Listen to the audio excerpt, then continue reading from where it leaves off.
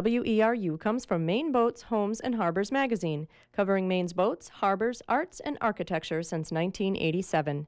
Bringing the coast as close as the mailbox. On the web at mainboats.com. On the Wing, Monday through Friday, 11 a.m. to 2 p.m., where you will hear the latest releases in folk, rock, world, jazz, and much more.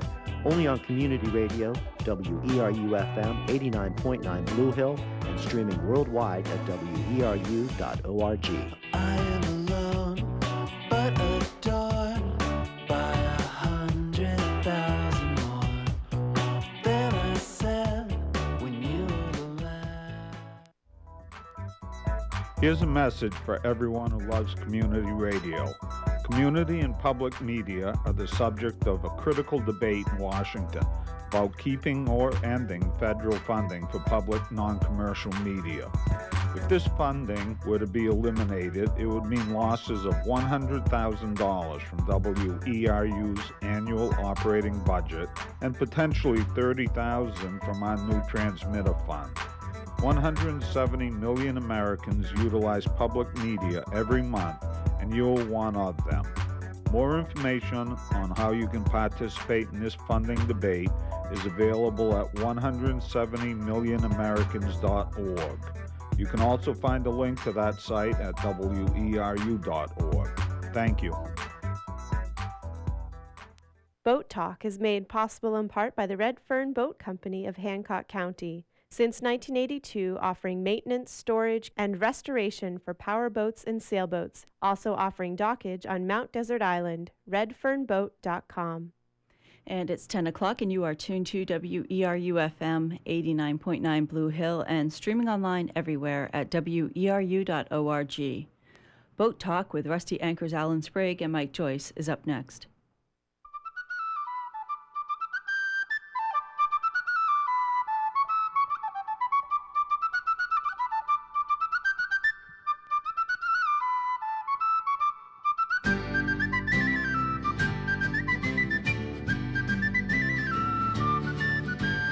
I survive the builds a boat and I survive and sails her. I survive the catch the fish and take some home to Lizer.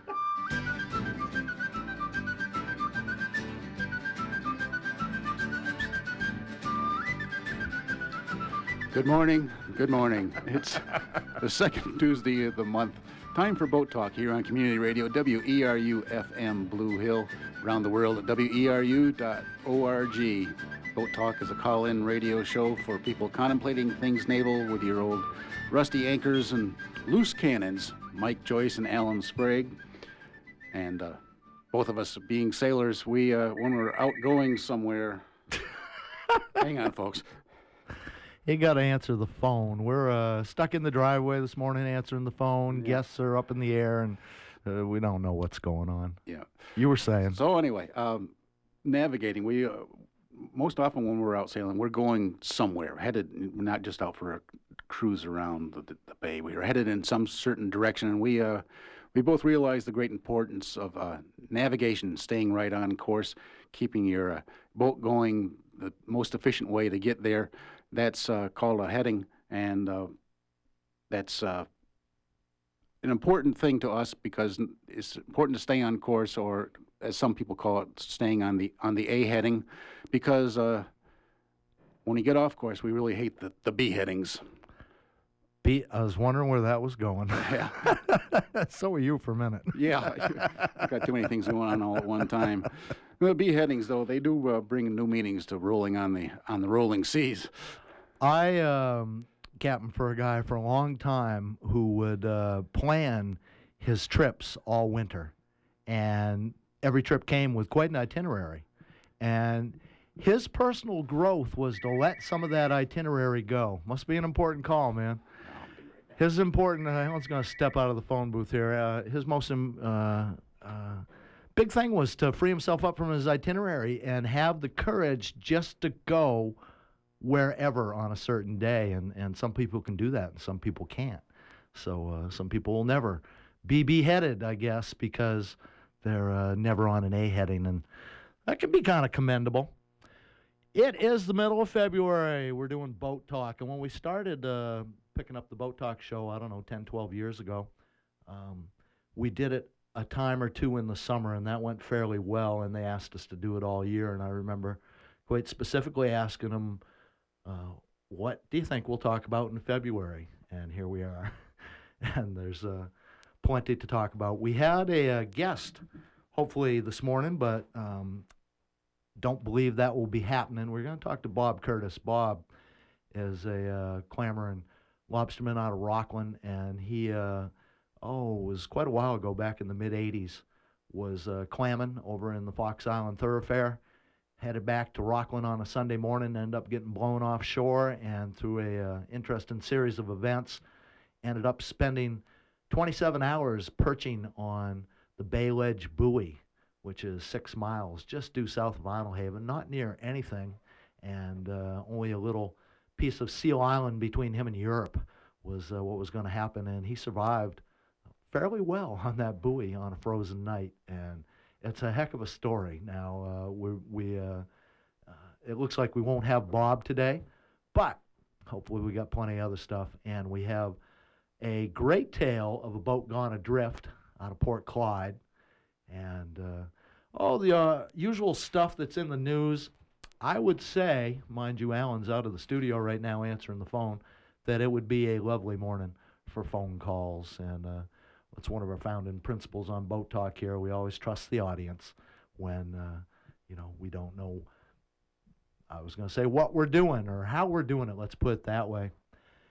Last month on Boat Talk, we spoke to people from the New England Aquarium and Allied Whale, the College of the Atlantic, Dr. Sean Todd and Moira Brown. We talked to them about right whales found out in the Gulf of Maine in the middle of the wintertime, which was very unusual.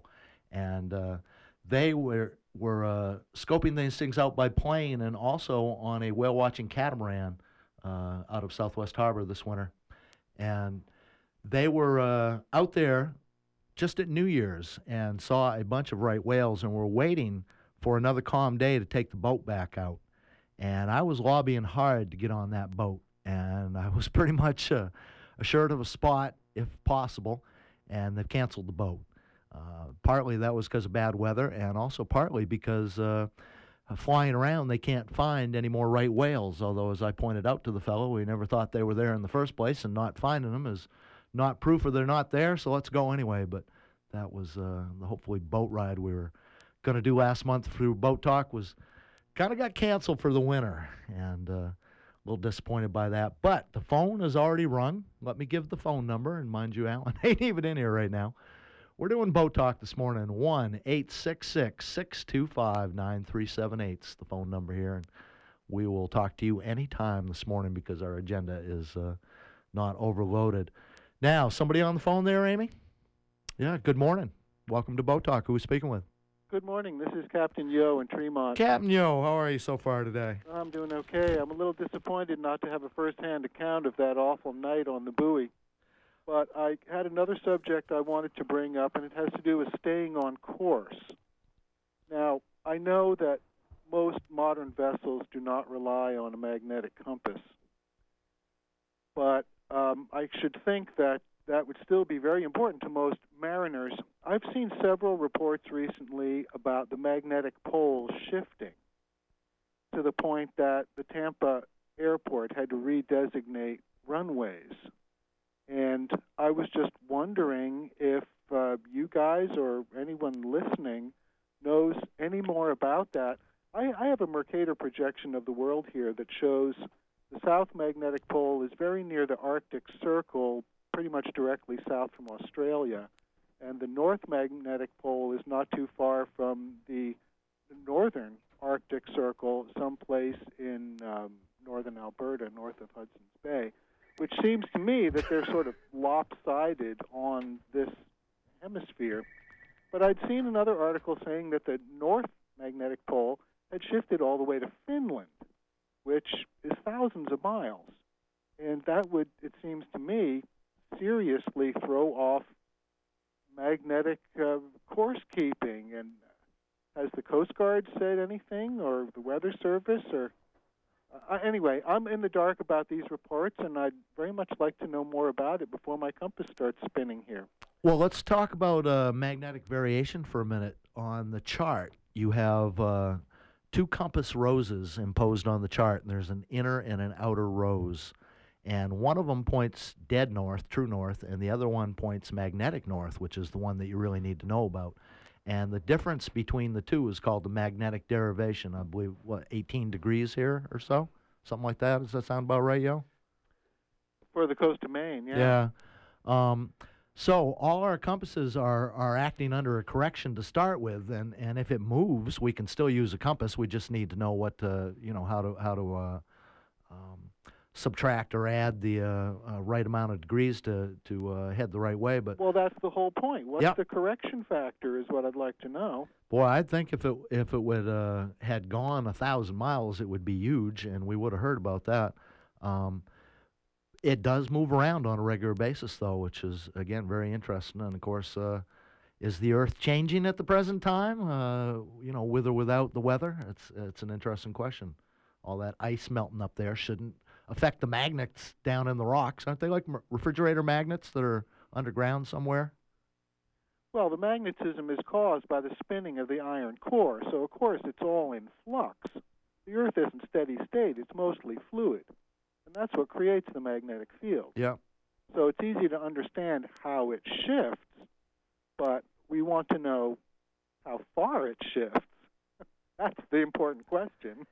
Like I say, it's huge when you're heading out to have an idea where you're going. The fellow we were going to talk to on the Bell Buoy today, he ended up pretty much 180 degrees in the opposite direction from where he was trying to get back to Rockland when he come out of the Fox Island Thoroughfare. And again, you're out there in the middle of the water with no clues.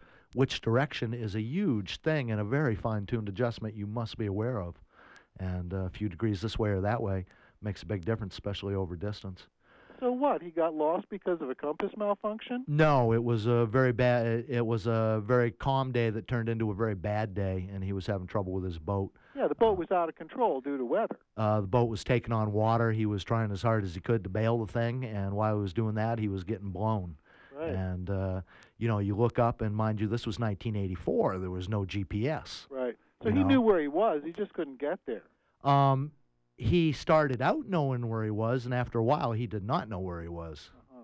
And he only knew there was a lot of open water around him, and that didn't look like any place close to Fox Island Thoroughfare or Rockland. Yeah, all he knew was he was downwind, and the wind at that time was blowing out to sea. Yeah, check it out on the chart, Yo. He was going fishing. He was going clamming up in Kent Cove, the eastern end of the Fox Island Thoroughfare, which is between North Haven and Vinyl Haven. He was clamming up on North Haven.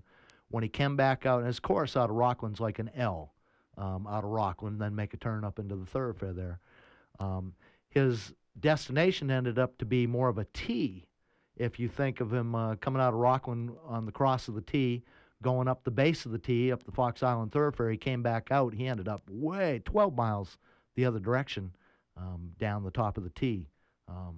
And like I say, the only thing between him and Europe at that time was Seal Island, and that was not close to him either. So it is quite a story, and he's an interesting fella, and we certainly hope to get him on at a later time. I would certainly hope somebody else out there might have more knowledge than us about what you're talking about, and again, we welcome anybody. I think we might. We have another person right on the line. So Yeah. go right to that. Thank you, Yo. Good morning. Welcome to Boat Talk. Thanks a lot. This is Fred in Timmins Harbor. Hey, Fred. Usual suspect. Absolutely. On absolutely. several different venues. I heard you last night on the soapbox, Fred. Right. Have you heard the song that somebody wrote and sang about this guy who wound up on the buoy? Really? Absolutely. I thought he would have told. He was bragging, pointing out his press clippings. He didn't tell me about the song. Yeah. Yep. No, Can you hum a few? Can you sing a few lines? Sorry, no, I can't even give you the refrain, but it's catchy, and maybe he wants it to disappear, but sorry about that. Hopefully it's somewhere in the ERU archives. You have any idea? It's not a Gordon Bach classic or anything, is it? No. It was somebody, some local, or some lesser-known name, sad to say, wrote it and sang it, but see if you can find it. I wonder what it would be listed under.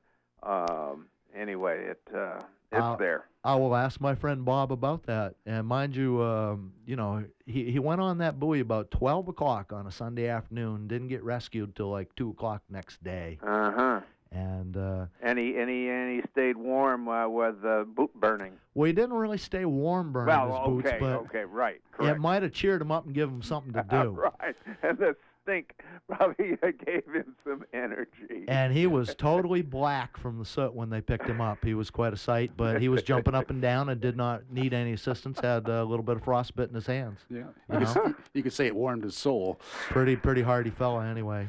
And Bob, that was 26 years ago. I think he's 52 now, so half a lifetime ago. And by all accounts, had a few adventures since then. And I met him down on the ramp in Rockland this fall when we were launching that Presto 30 sailboat that we've been talking about here. And just saw him, went over and chatted with him, see if he needed help pull his boat out, and got chatting. And, like I say, we hit it off, and we will talk to him at some point. Speaking of the Presto, I saw that thing being de-rigged at Snow Marine Park in Rockland. And I wasn't quite energetic enough to go over and talk to him, but I could see him with the way they got the mast down. I guess it's in 2 sections, and it looked as good as advertised. Yep. Well, like I say, they hoist that up with what's called the gin pole, which is kind of a portable, pole for hanging a pulley on, a portable crane, if you think about it in the old days, where they had real cranes. And it is quite a slick system. The Presto 30 has been making a little some news too. Our friend Thor was down and did the Key West Race Week, and the race I believe is from Fort Lauderdale to Key West. I may be wrong, but something like that. And it started off in very light winds, and the Presto 30 is good in any conditions, but light winds would not be its fastest point of sail. So they lagged a little bit. Overnight, I believe the winds come up, and they just drove that thing through the fleet. And this little 30-foot, two-masted ketch there is passing 40 and 60-foot boats. Like they're sitting still, and these people are looking at them going by going, what? Who are those guys, And sailboat racing is a lot about handicaps, kind of like golf, And, we've never known a golfer to bag his handicap and play with a false handicap sort of thing, but that's a tactic in sailboat racing, and they had a pretty good handicap, and they were worried about losing it because of their radically, observed performance. So anyway, they're still making waves. They've sold yet another boat. They've sold 8 of them now, and down to Union River Boat. Where are they making them? Right here in Bucksport in the industrial park. Fantastic. Yeah, and they're working on them. They got a crew working on them right now. And every one of them's a bit different, and they're retooling certain things to make their production easier. And like I say, it's keeping people working this winter. That is progress. Yeah. All right. Well, thanks a lot. Thank you, Fred. Okay. Take care. Alan, where have you been, man? Who keeps trying to call you on the phone? What's going on here? I don't know. Let's find out who's on the phone here next. Good morning. Welcome to Boat Talk. Hi there, guys. This is Graham from Lowell's Boat Shop. Hey, Graham. Graham, been Long thinking time no about speak. you. How you guys doing? Good, how are you? Pretty good. My biggest regret this summer was going by Amesbury so many times with no opportunity to stop by, and I apologize, and I'm still going to walk through the door someday. That's his story, and Can't he's sticking to it. guarantee I'll be here, but Yeah. in the summer. Yeah. You guys still talking about the poles? Oh, absolutely. You know anything about the magnetism there? Well, it apparently probably several million years, I'm no geologist, the poles actually reverse. And the scientists are saying that it's happening to the other planets in the solar system, ours included. And I guess what happens is the poles actually start to wobble. It's like a top stopping spinning.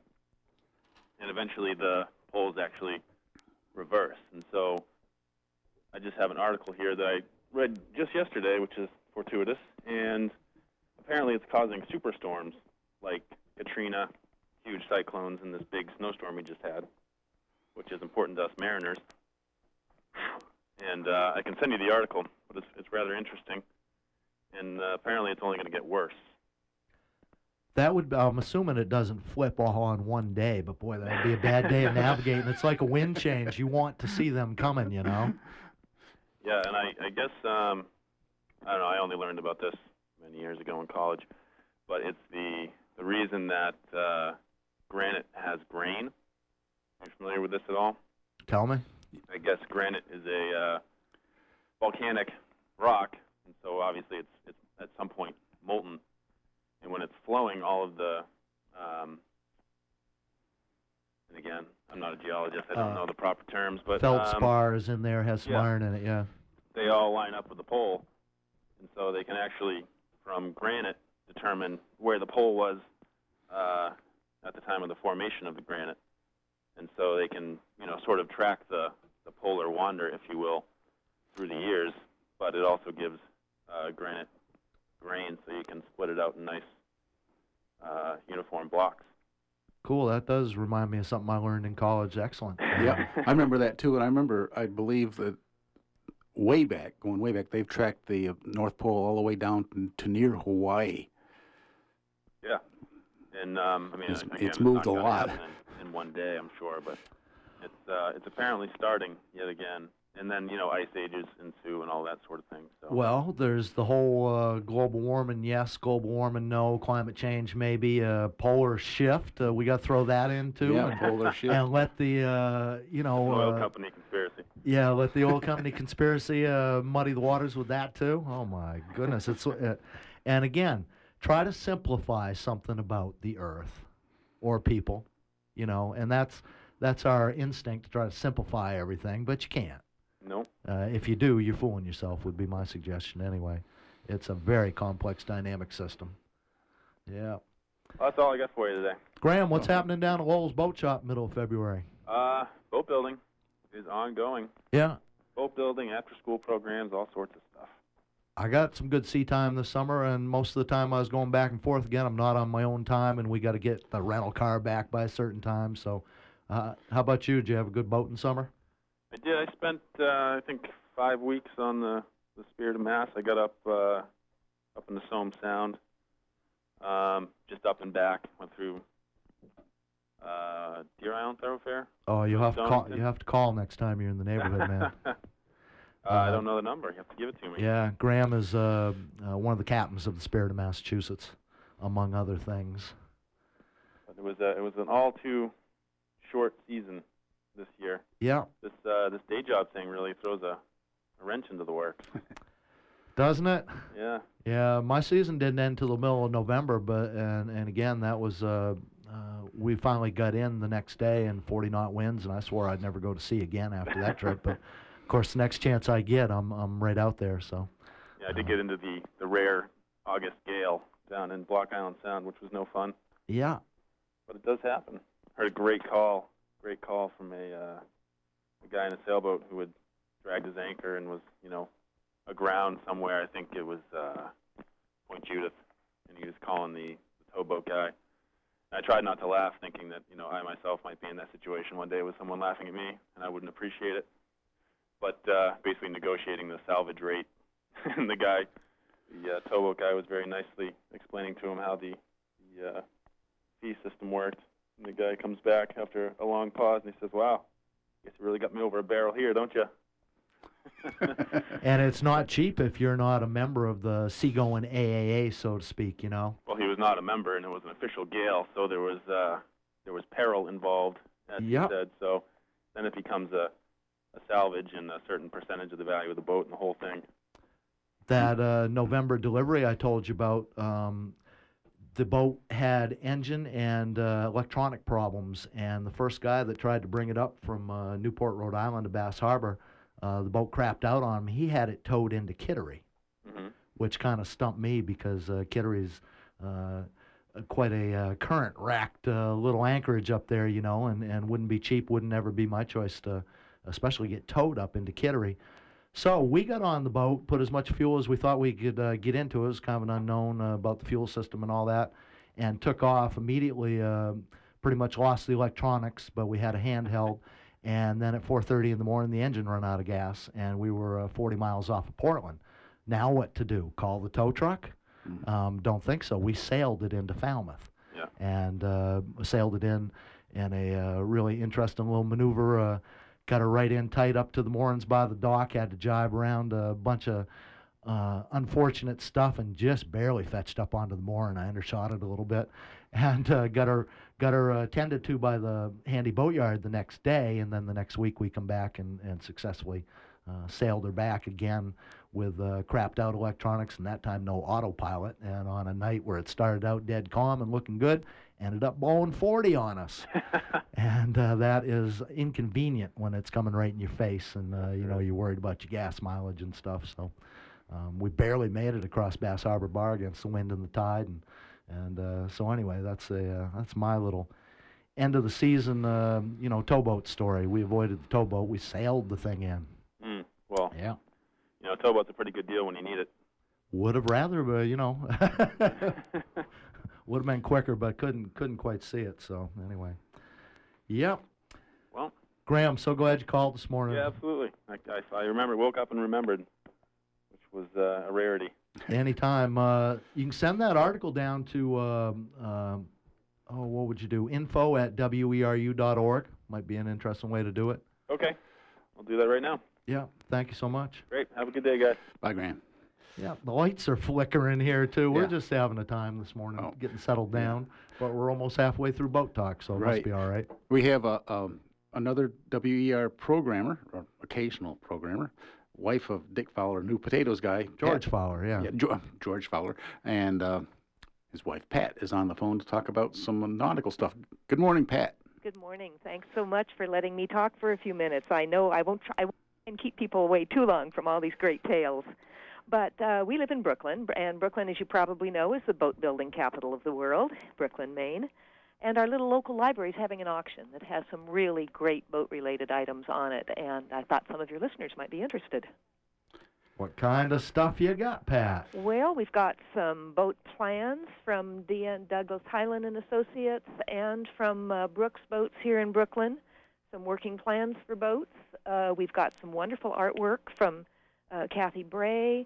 We've got books from Wooden Boat Magazine and from Benjamin Mendlowitz, who's a really great wooden boat photographer. We've got some certificates good for service and storage at our local boatyard, Atlantic Boat here. And we actually have a sponsorship from both them and from Brooklyn Boatyard, which we really appreciate. We've got some canvas items, the Ideal Bucket, a Rigger's Ditty Bag from Center Harbor Sales, and from Starbound Canvas, also a certificate good for some canvas work, those kinds of things. And again, what's this going to benefit? It benefits Friend Memorial Public Library, which is our local public library in our town of 800 people. There's a cute little building there, and I'm assuming a dynamic, place in the life of Brooklyn. Very dynamic place in the life of Brooklyn. I can give you, the reason I'm mentioning all this is that the auction is online, so anyone can participate in it. Can I give you a website? Oh, we were hoping you would. Go ahead, Pat. Yes, I've been to that site already, and there's you're right, some nice things. You can click on the small pictures of each item and blow up and see what things look like in detail. But go ahead, what is the website? There are ways to get more information. That address is www.biddingforgood, biddingforgood.com /friendml. That's the word friend, FRIENDML, for Memorial Library. Yeah. And that'll get you into 90 different items, of which, I think probably 20 of them are boat-related in some way or another. Yeah, I checked out the Kathy Bray drawings. I guess you'd call them, they're prints, actually. But they're prints of her drawings. Aren't they lovely? People may be familiar with Kathy. She often has pictures in Wooden Boat Magazine. Yeah, she's great. Yeah, she is really great. And I particularly like the 8 hair shafts. Yes. That's a really nice one. But yes, there's several. I'm going to say probably 8 or 10. There's drawings. Dark Harbor 17 and one of a friendship sloop, another one of a Maine lobster boat, and then the other one is of a New York 50. So lots of possibilities of Kathy's work there, and it is beautiful, just gorgeous.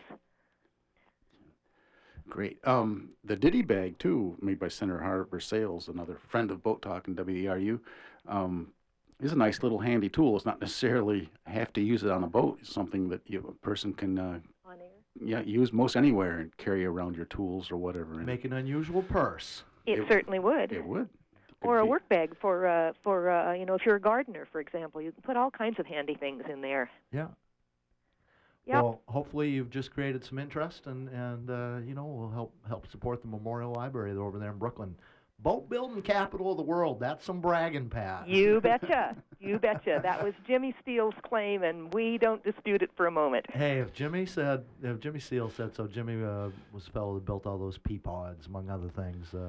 He's gone and left us now. But anyway, if Jimmy says so, good enough for me.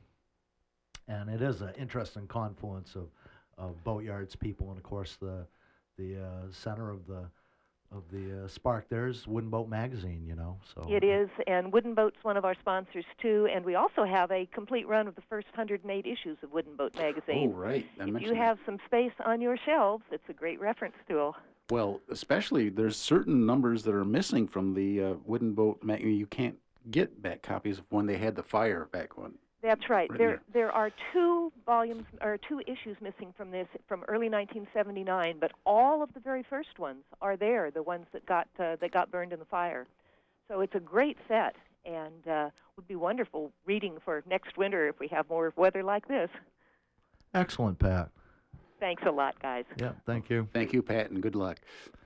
We're about half past Boat Talk. The phone's ringing off the hook this morning. The lights are going on and off, up and down, and it's just kind of weird here this morning, It's just kind of strange, but we're having a good time. Yeah. We do have another call, I believe. So let's go to that. Good morning. Welcome to Boat Talk. Good morning. Who are we speaking with? Hello, this is Peter from Argyle. Hey, morning, Peter. Argyle. Argyle, I'm a little bit inland, but I love your show. Well, are you socked in? Excuse me? Are you socked in Argyle?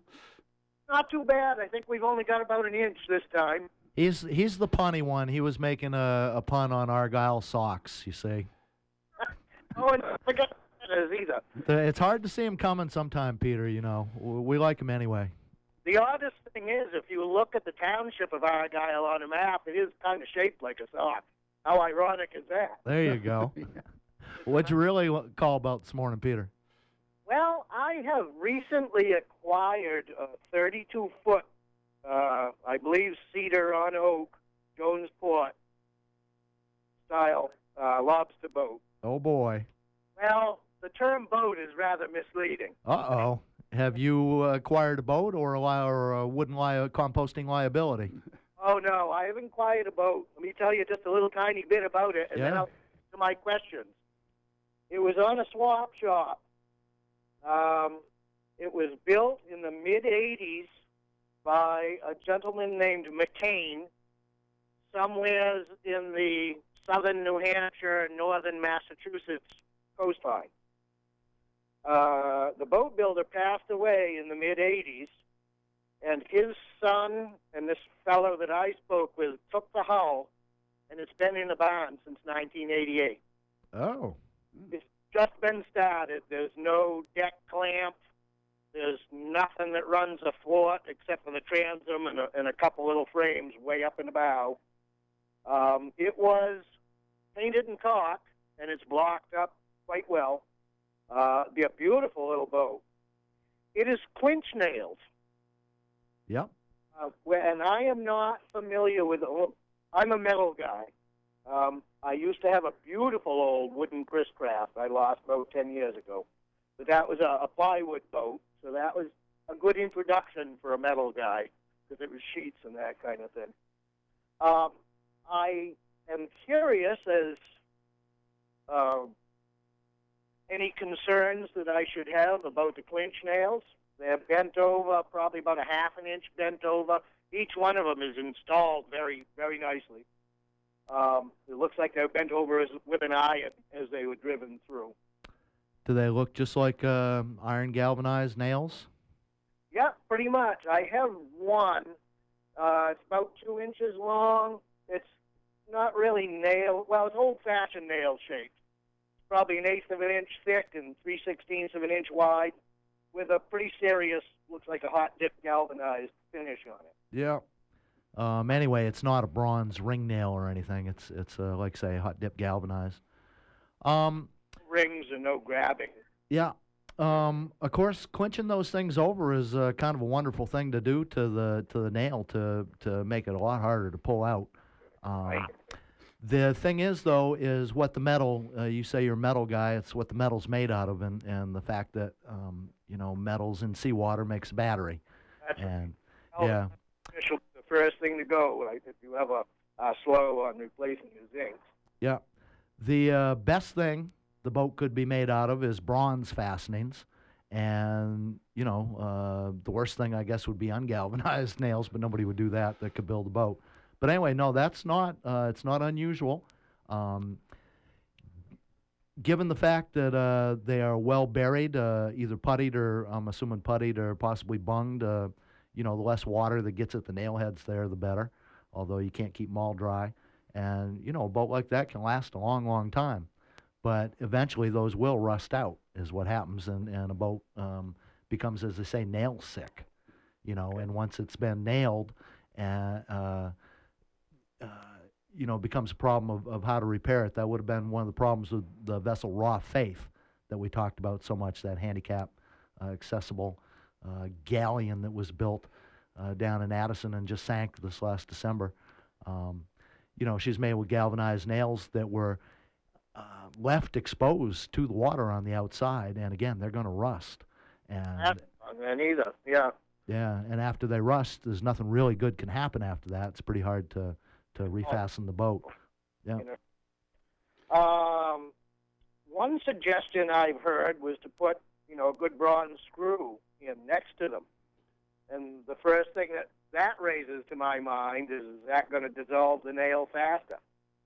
Well, like I say, now you're setting up more electrical potential. If the boat looks well fastened and done in a very workmanlike manner, there's nothing wrong with galvanized clinch nails at all. They'll last.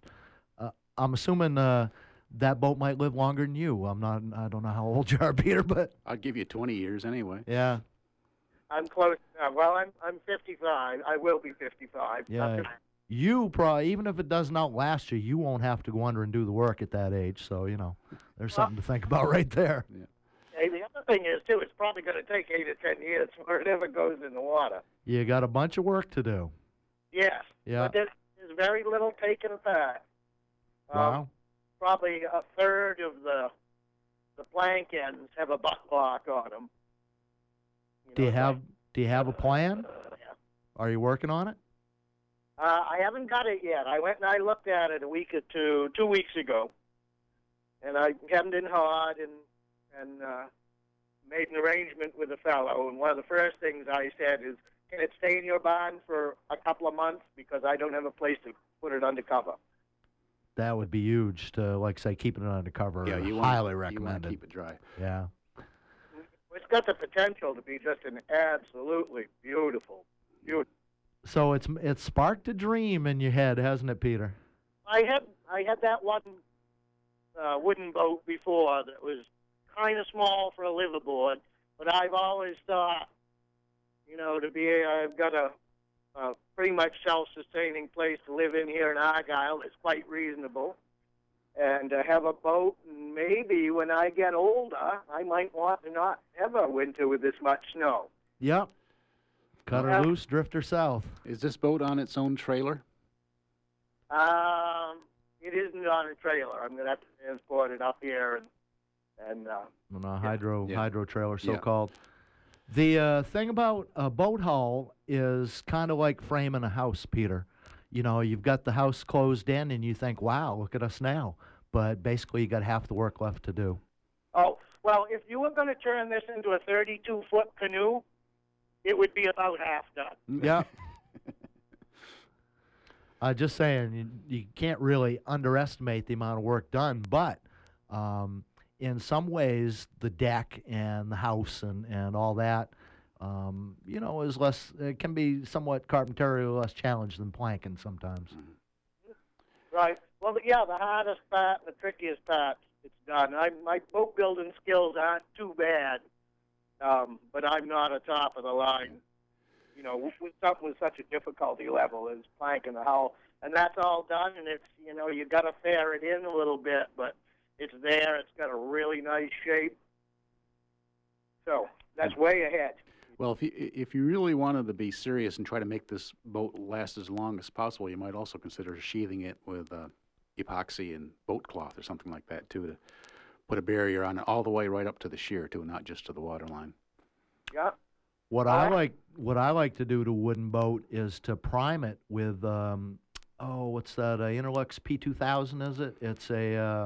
It's a barrier coat made for blister protection on fiberglass boats. And that strike into the wood better than like a West Systems epoxy would? Well, it is an epoxy. It's a two-part epoxy paint, and it's very high solids, and it's also epoxy is kind of like Skidoo. It's a very generic term, okay, and it connotes a lot of different chemistry, all of basically the same type. But the thing about this Interlux Interprotect, I believe they call it P2000. Fortunately, I haven't had to breathe it for a couple of years.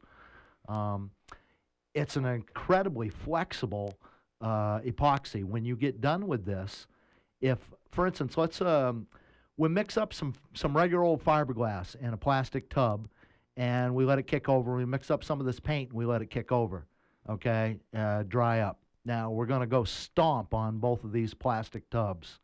The one with the fiberglass in it is going to be very brittle. It's going to shatter. The one with the paint in it is just going to squish. It's like say, very flexible.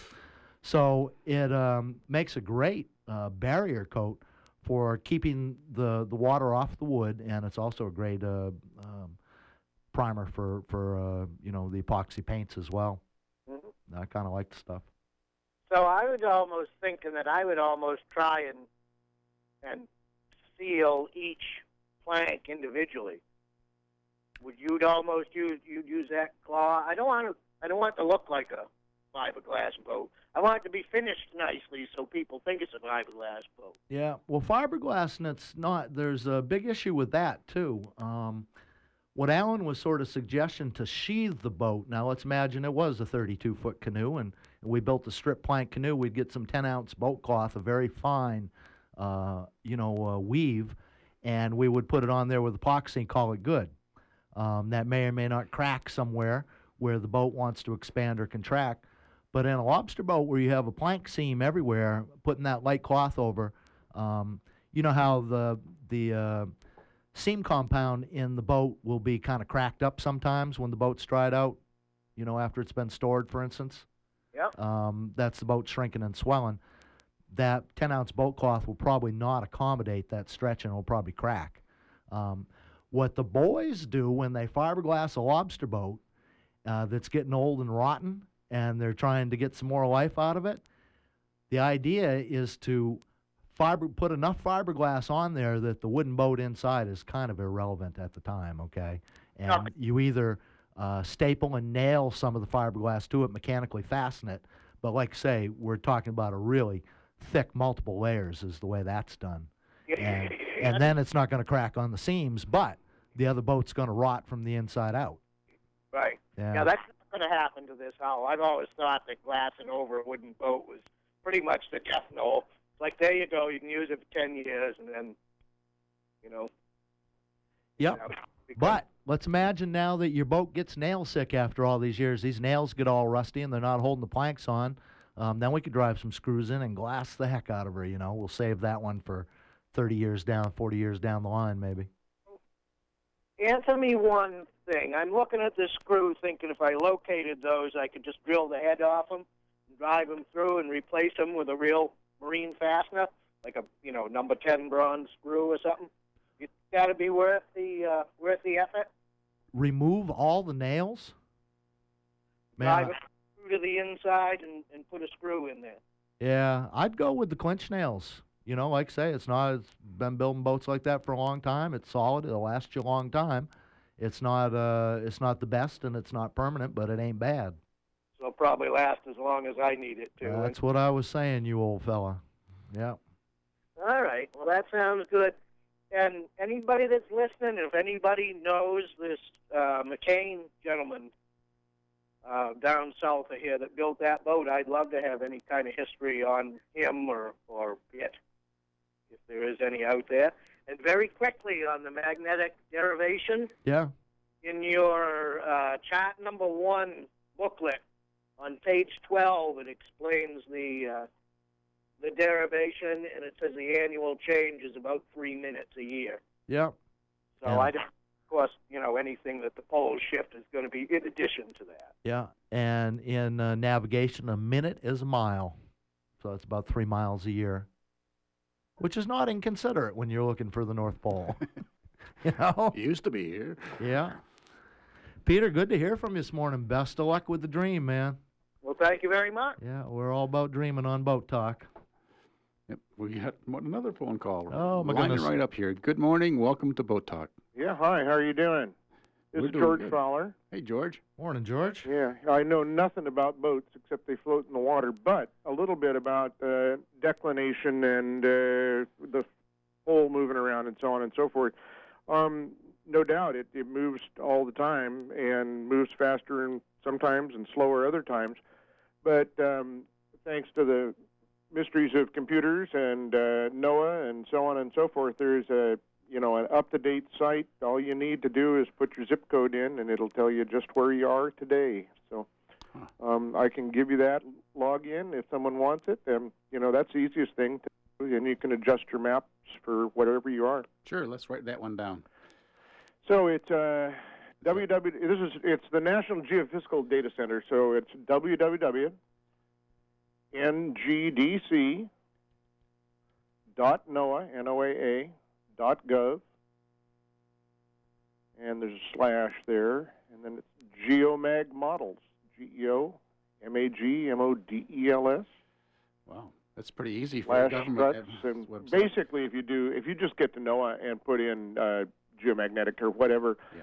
And so I put in Brooklyn this morning, and for February 8th of the year 2011, at our latitude of 44.275325 and longitude 68.559568. Declination is 16 degrees and 44 minutes west, and it changes by 5 minutes east per year. Yeah. Interesting. So it's all there. I understand the guys, the gentleman's question that called in, that it's hard to locate because it moves and it moves at different speeds and so on. But given the fact that every airplane that takes off and lands has to figure out the direction and so on for their airfields and where they need to be, why I suspect these folks keep it up to date pretty well. Yep. Good point, George. Good information, George. Yep. Thank Well, you very there much. it is, and love your show, and keep on chatting away. Wow, All right. we've heard from both you and Pat today. Yeah, That's that's quite right. something. It'd probably be the first and last time you'd ever hear from me on Boat Talk, but we do listen when we get a chance. Yeah, and George is responsible, among other people, for new potatoes News Buzz. Sunday That's right. afternoon. Potatoes do have a navigation function. Yep. So you got- Potatoes, yes, have been used for Potatoes. navigation and old Bert and I stories. Yep. All sorts Throw a of stuff. potato out forward of the boat in the thick fog, and if you hear a splash, you can keep going. And when it goes funk, you better. That's right. Turn her hard. Thank you, George. Okay, guys, that's all I have for you today. Thanks a lot. All right, bye. Oh, phone ringing again. Can we Yes, give the it phone is. number? We're not going to get through any of these things we were thinking we'd fill the program with, but 625-9378. it doesn't matter. Good morning. Welcome to Boat Talk. Good morning, gentlemen. Great show. Hey, Michael. Well, I wanted to just throw in a couple of things for Peter. It sounds like he's found himself a lovely boat, and I thought I'd give him another boat builder's opinion. Oh, So, good. You're going to clinch it for us. Yes. I agree with you. I would stick with the clenched nails. By his description of the nails to begin with, he's found a boat that obviously the builder had a stash of real old-fashioned boat nails. So they're probably fairly flexible, so they clinch over nicely, which is a good thing, and they're probably well galvanized, and that is a really difficult thing to find these days, thanks to EPA laws and sloppy galvanizers who don't keep their tanks clean. Quality of galvanizing has slipped a lot over the years, but that, as you said, that what he's got is going to last 20, 25 years before it starts to give him problems. And the last thing he wants to consider is putting any kind of cuprous metal, any bronze or copper, anything close to those things, because he will set up, of course, electrolytic action immediately, and what is going to disappear is, the bottom of the barrel when it comes to metals on the table of nobility is zinc, and zinc is what the galvanizing is. And, the first thing that's going to happen if he puts any bronze fasteners in there is the galvanizing is going to go away. And then he's going to deal with what is ultimately the biggest problem for galvanized fastened boats with oak frames, is all the tannic acid in the oak is going to attack the iron, the steel, and it results in deterioration across the board, fasteners and framing. So you got a double chemical whammy going on there. Exactly. Yeah. It's a lose-lose situation. And I think he said he was, 55? Yeah. The boat's going to last him 20, 25 years easily if he takes care of it. And sounds like he's got a day or two's work to get it finished up anyway. No doubt. That sounds like a great project. I have to tell you, I'm sorry I missed the show you guys did after Raw Face sank. Yep. I got caught up in a discussion that day with my friend and neighbor Pete Buxton, and I'm ashamed to admit we spaced out the show. Because Pete's a boat builder too. We'd like you fellas listening. So, yeah, I know. And so, anyway, I was wondering, have you had any communication with Mr. McKay since the No, I haven't. And what I talked about on that show was that I am kind of close to one of his sons, and it has become, it's always been a tricky political thing. And the sinking, if anything, has made that politics more convoluted. And there remains a bit of a mystery Michael, on the face of what he did was insane. Hard to put a better word on it, It was just crazy to head offshore, ostensibly for Bermuda, in that boat with one other crewman who was not experienced, was seasick before he got out of the harbor, and the boat has no autopilot. Two people, you and me and the best sailor we could find couldn't get that boat to Bermuda in this season. Right. Anybody that's going offshore, headed to Bermuda right now, would do two things. One, you would not leave from Salem, Massachusetts. You would go down like to Newport, Rhode Island or something and get yourself a better, closer jump. You would also wait for the best weather hole you could find, and you go as fast as you could and hope another storm didn't sneak up on you. Faith wait for a nice nor'wester. Yeah, Raw Faith took 5 days to get from Portland to Boston. How long you think? I watched the boat sail on a YouTube thing, and the problems are obviously were myriad. It didn't have any potential for speed. It was leaking to begin with. One of the ploys that George tried to use to stay in Salem Harbor was he had to get all the mussels off the hull, and the harbor master looked at him and says, "You come in with mussels on, you're going to have to go." And the key thing in all this, I don't think can be underestimated, George was arrested and handcuffed on the deck of his boat in Salem Harbor just before this whole thing went down and he went offshore and lost the boat. And George is already a fella who thinks that, people are working against him. And I doubt he'd ever been handcuffed before, let alone hauled off his boat to jail. Went into the jail, went up in front of the judge. The judge says, "What are you doing here? And if you just leave, we'll never mind." But I don't think you can underestimate George's frame of mind at the time. Like I said, why not just leave Salem Harbor, go around the corner, toss the hook out? You can anchor anywhere, theoretically, on the coast of America. I believe he felt that boat was going to be taken from him, or he was going to be taken from the boat. And that's why he did what he did. But again, he had no chance, absolutely zero chance of success to make Bermuda. And if he'd made Bermuda, you can't get in. You could never sail Raw Faith into St. George through the town cut, through the reefs. Absolutely, I've been in there, yeah. He could barely get it in. He couldn't almost. He had to have assistance from the harbor master to get into Salem, Massachusetts. He couldn't sail that thing into St. George, Bermuda. Absolutely impossible. well, you'd have to be incredibly lucky. Well, and again, he is kind of going on raw faith. Oh, it's not really a pun, but and like I say, blind faith might be a better. Well, he thought he had 5 or 6 guys coming for crew. It turned out that all the others found very important things that their dogs had to do that day. Instead, couldn't make it that day, and he went with the one guy he thought he had to go. And that remains the mystery. How out of shape was George to think he had no other choice? Well, I don't know the man, and I think there are several aspects to this whole sad tale, and obviously you can't question his dedication or his intentions, or they were all noble, and the idea of doing this.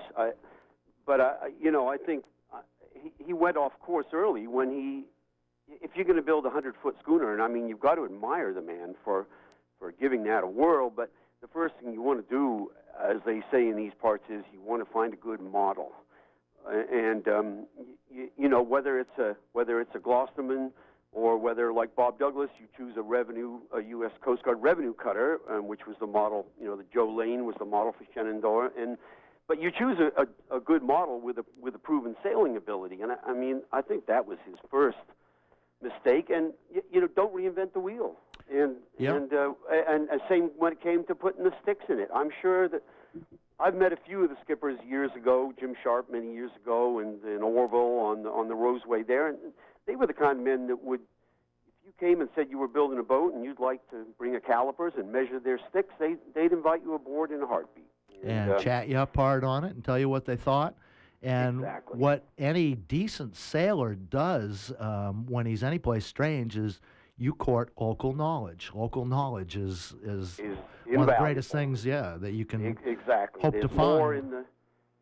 More information stashed away in people like that. And which, of course, brings up the final thing is, would Jim Sharp or Bob Douglas have taken their 100-foot schooners offshore to Bermuda with one crewman in December? Not even a chance. We know the answer to that, don't we? And again, anybody who was familiar with, sailing back and forth to Bermuda and stuff would say, it's undoable. Hell, it's a tough trip. It can be a tough trip in a 50-foot boat in July. Let's face it. I mean, I raced the Bermuda race once back in the 80s, and I mean, it's a hard place to get to, and it's not the Bermuda Triangle I don't put much stock in, but it's a nasty confluence. The Gulf Stream, as you were talking in the last show, is not, when you're there, and the water's warm, but there are a lot of other things that can get pretty hot there too, and squalls, and a foolhardy move, and it's a good thing that it didn't kill him though. Yes, it is, and again, he escaped alive. You wouldn't go on any of these trips without incredibly extensive pre-preparation, which really there was no time for it, so it wasn't done. You check everything 6 or 8 times. You put everything aboard you think you need and a bunch of other stuff, and still hope for the best. And a 0 chance of accomplishing that. Yeah. Sounds harsh, but it's kind of true. So one other boat talk, raw faith related thing too. We talk about quickly here before the end is a friend, a boat talk on Vinyl Havens, has sent us some pictures of raw faith under construction that we're going to be putting up on the website, and you might want to check those out too. Oh, okay.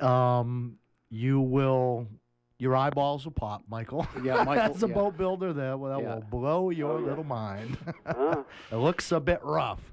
Okay. And mind you, look at the planks he had. He's working with 8 and 10 foot maximum length white oak planks. How do you stagger those enough, But you've also got to remember it's 3 layers thick and 3 layers, Yeah, it was a piece of work. And again, we celebrate the dream. And I've always pointed out, if George wasn't a bit of a bull and in some ways a difficult fellow, he never could have got that boat done in the first place. A lot of other people have never come as close to realizing the dream as George. Well, we need to wrap it up, Michael. Thank you for calling. And thanks again for a great show, guys, as always, and keep warm out there. Wow, wasn't as planned today in any way, shape, or form. We didn't have our primary guests. We weren't going to we didn't get to use our backup stuff, and we had a great chance talking to people, though, so it was good. That's it for Boat Talk. Stay tuned for On the Wing with Jim Bahoosh coming up next year on Community Radio WERU FM.